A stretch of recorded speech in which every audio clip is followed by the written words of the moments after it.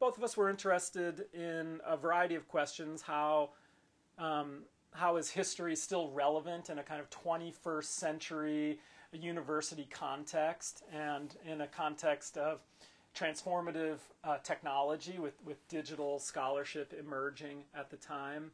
How do we continue to appeal to a 21st century student who is deeply embedded in that kind of digital culture that we are a part of, and a fast-moving culture that's very forward-looking as well? So how do we create new ways of approaching historical learning that might appeal to students? So we're both very interested in a kind of a student-led, community-based approach to learning. And so we crafted the History Harvest project and class that we've been doing for a number of years now, that brings together a circle of students in the class, and we focus on a theme or a community and their history.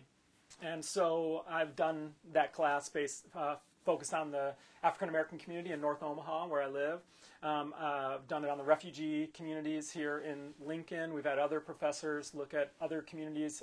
Professor Steinacher right now is looking at the Italian American community in Omaha. But the idea is to bring students in. They gain historical knowledge about these communities and learn the broader, how those specific histories link to the broader history of the United States and even globally when it comes to issues of immigration or enslavement, etc.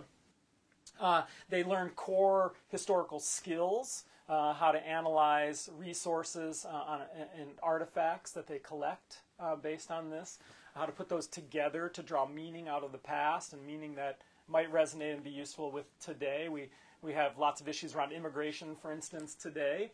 So what does it mean to think about those contemporary issues in the context of previous waves of immigration to a state like Nebraska, where we've had wave after wave of immigration here, right? Or what does that immigration and migration mean to indigenous communities that persist and remain here as well, and we're here preceding those other communities as well. So they learn content, they learn historical analytic skills, they also learn digital research skills as well. They learn how to use a camera, they learn how to outreach to the community, connect with the media.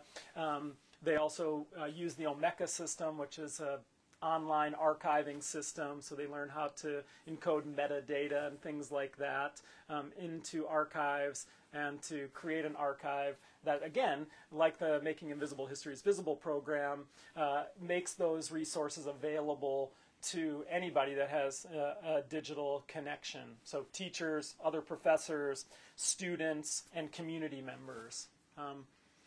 And I think one of the interesting things about the History Harvest project is that it really comes also from a sense that most history and most artifacts, most archival materials are not in a library or a museum or a formal archive, but they still remain in the hands of everyday people, in the objects that they keep and maintain from over the course of their and their families' lives, and the meanings that they ascribe to those artifacts. So in that regard, we really think of this as a people's history project, and we invite then local people to come out and to share those materials, and we digitize those materials, and that's the harvesting part of this history. So we go into a community, the African American community in North Omaha, the Italian American community, the refugee communities here, and we invite members of those communities to bring out the objects and materials or their own stories, because we collect oral histories as well,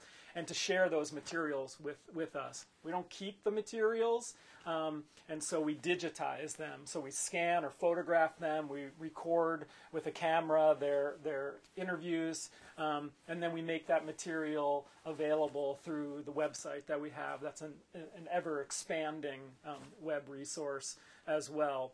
This model has been really popular not only with our students here at UNL, but it's been influential and taken up by teachers, professors at other universities around the country, both at the undergrad level, the graduate level, in education, in public history, as well as K through 12 levels as well.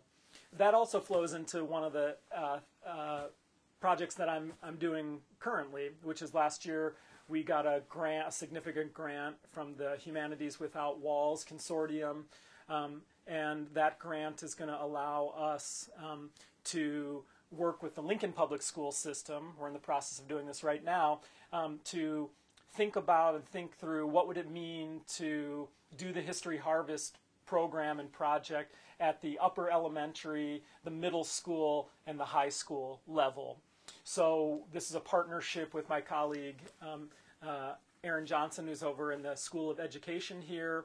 We've got some graduate assistants. We're working with local teachers and the social studies expert in the Lincoln Public School to think about what would this mean to do this at the 5th grade level, the 8th grade level, and the 11th grade level, and to have a kind of succession, a curricular perspective that would think about how students could use the History Harvest to grow their understanding of history and the skills that you can get from doing historical educational work. So we're really excited about that and hope that ultimately, after this kind of Lincoln model gets up and running, that this could be a model that then school systems, K through 12 school systems across the state of Nebraska could adopt and buy into. It's really exciting in that regard.